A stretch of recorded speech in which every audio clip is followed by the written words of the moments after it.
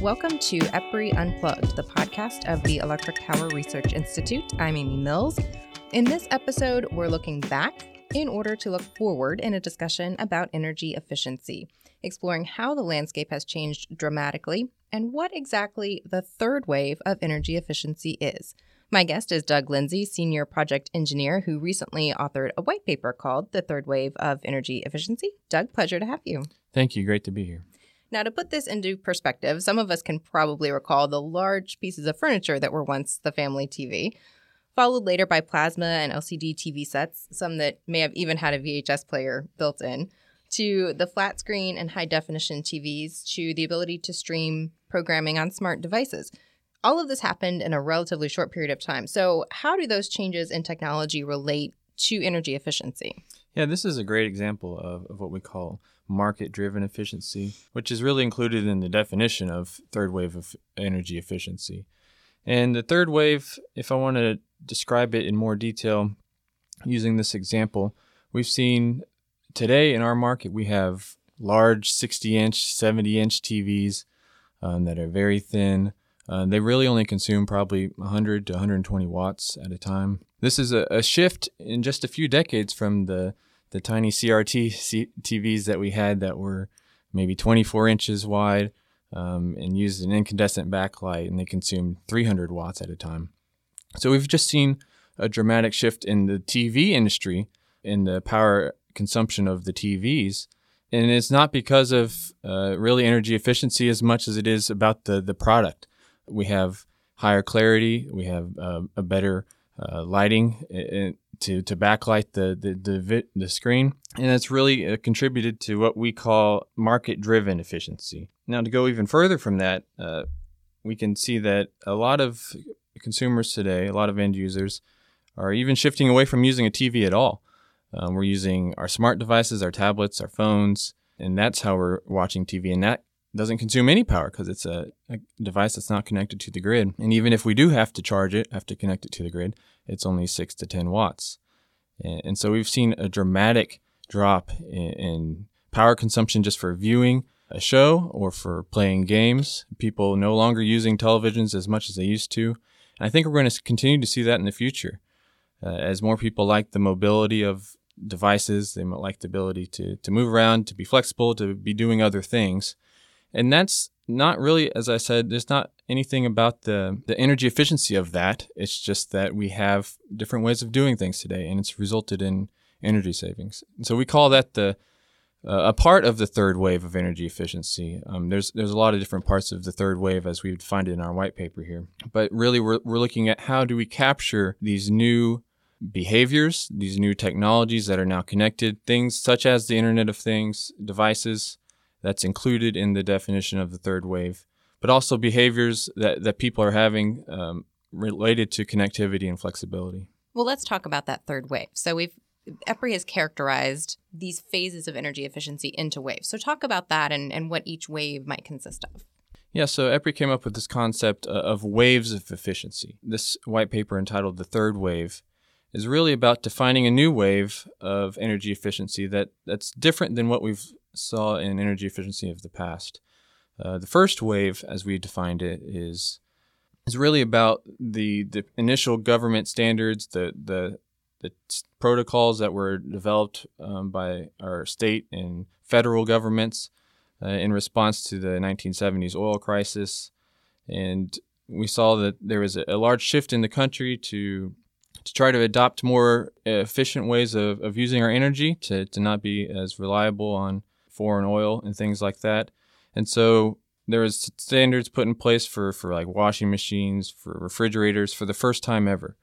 And that really helped advance the technology forward. And we have things like the Energy Star, the Department of Energy, that have now pushed technologies to become more energy efficient. And so we call these initial codes and standards the first wave. And those still continue today. We have many state codes, and those are advancing across the country. Many states have an energy efficiency policy and goals for their state. And so that's the first wave. The second wave is what we call demand-side management programs, and that's more of the utility-driven energy efficiency, where the utility is now planning not just their centralized generation, but also energy efficiency as a resource to reduce energy on the grid. And we have utility rebate programs, incentive programs that are offering money to the end user to reduce their consumption, either by technology or for certain times of the day. And so demand-side management is what we call the second wave. And so the third wave, as I've hinted at a little already, is about connectivity. It's about behavior changes. It's about naturally occurring energy efficiency. And this naturally occurring is really hard to capture. It's hard to define. And it's been kind of going on for a long time, as we talked about in our TV analogy. That's occurred over the past several decades. I don't know if anyone's really tried to capture shifts in technology, in the way people use technology, such as with that TV. But we're trying to try to put a little bit of definition around these changes that can have a big impact in the future. As we look forward for the grid of the future, we see that our energy load is flat to declining in some areas. And this is really necessary for future planners to understand what are these other market changes that are having an impact on my grid that aren't our demand-side management programs. There aren't state codes around these. They're just customer behaviors, such as the watching on tablets, such as connected devices, such as the smart thermostats. That's a great example. How is innovation playing into the third wave and energy efficiency? So that's really what the third wave is all about. And the innovation that's happened in the marketplace has really driven this new Internet of Things, connected devices marketplace, where we see, as you mentioned, whole home smart devices that have connectivity to either your Wi-Fi or to cellular or to Bluetooth.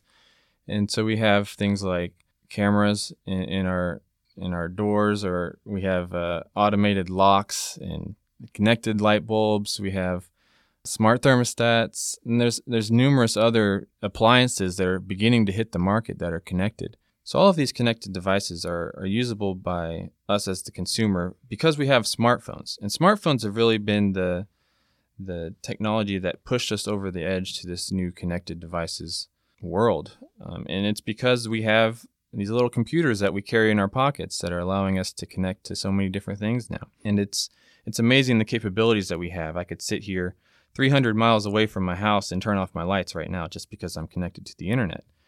And it's not just the functionality of the smartphone, not just the capabilities, but it's actually the battery, the microprocessor, the components of the smartphone that have really expanded into other technologies.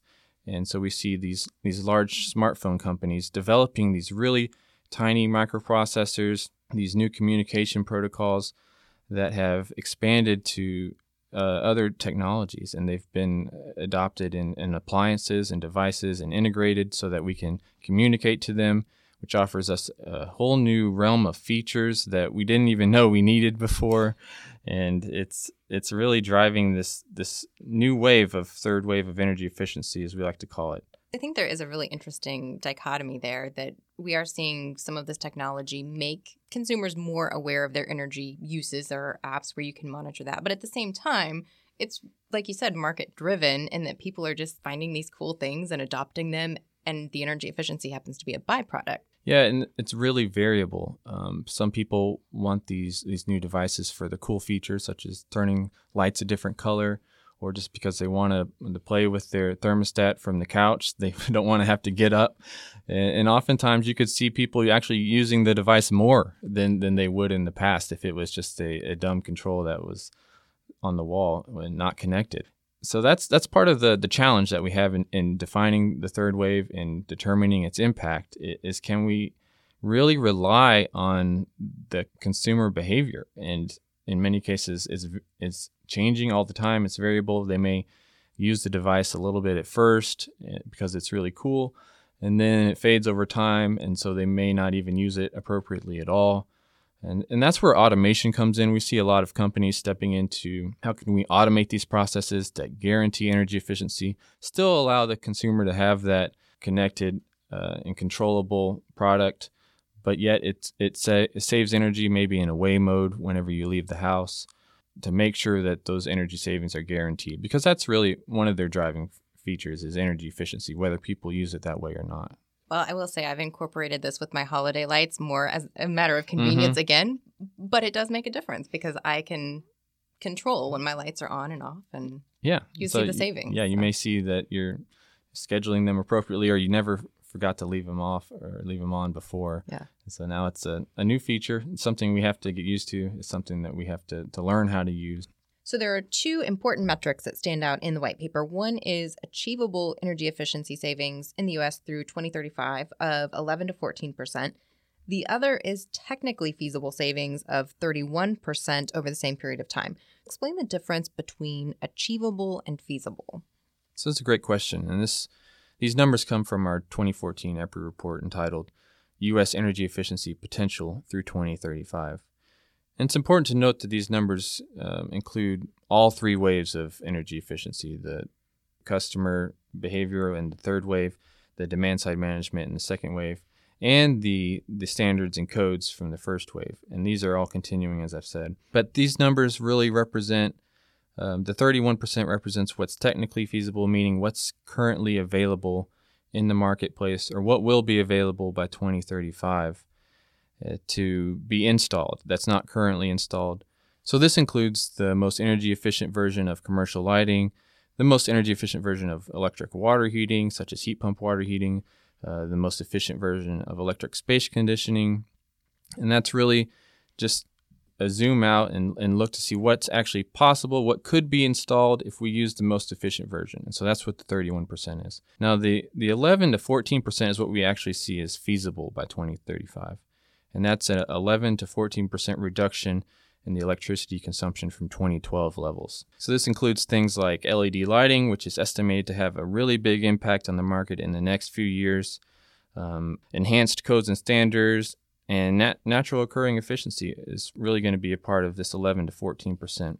So the third wave is probably only about 2 to 3% of the 11 to 14% of this reduction, because we really don't know how much the consumer patterns are going to impact the future market. And we just saw a hint of that in the past few years, but it could grow rapidly in these next few years depending on how technology moves. And you mentioned some of the codes and standards, and there are some barriers to this. What are some examples of ways that we could bridge that gap? Yeah, so first cost is always the barrier for a more efficient device. It's usually got more complexity, more components in it, and just adding the connectivity to a device often makes it much more expensive. Just getting more market adoption of this will reduce the price of manufacturing, which will really help drive adoption. However, if efficient devices also have more desirable features, and we saw this with the TV, such as increased comfort, faster results, if we just as a consumer find a different way to jump into this market, we're going to pay for it no matter what it costs if it's appealing to us. And that's the challenge that we have today with many energy efficient devices, is how can we make this more appealing to the end user besides just energy savings. And now there's people out there that are seeking energy savings, but I wouldn't say that's the vast majority of the marketplace. A lot of people want to just buy the least first cost item and just to have the basic capabilities, and that's what we're used to. But what are these other benefits? And we need to explore those. We need to determine what they are. Oftentimes, it's the connectivity that people want. They may not know how to use it yet, but they find it appealing.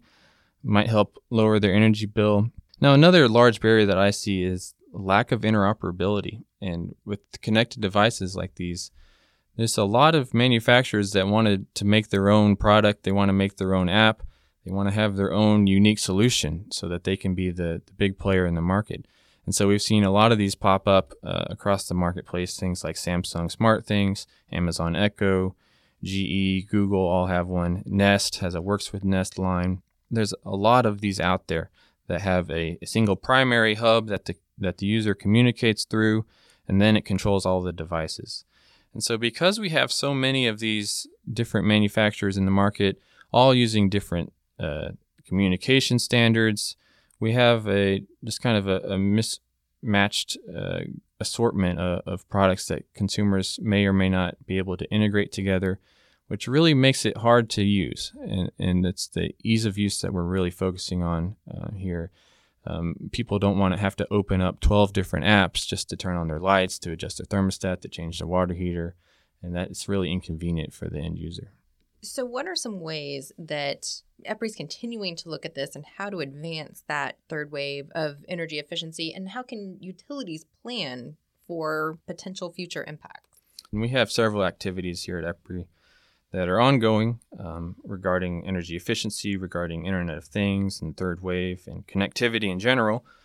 First of all, we have our technology innovation sector, which is our TI sector. We're always working to develop new technologies. We're looking to enhance energy efficiency in end-use devices, improving connectivity in any way we can.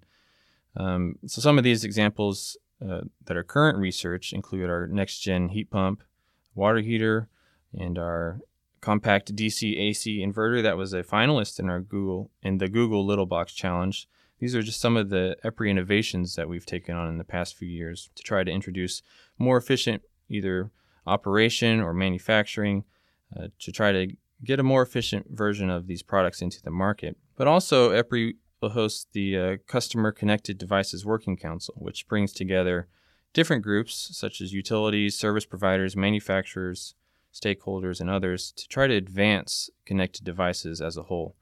We really want to provide value to customers, utilities, society, and this Customer Connected Devices Working Council really tries to plan the path forward for these connected devices and how they can be most efficient, how they can be most adopted and beneficial to the end user. EPRI also has numerous demonstration sites for these type of technologies, such as our Smart Thermostat Collaborative.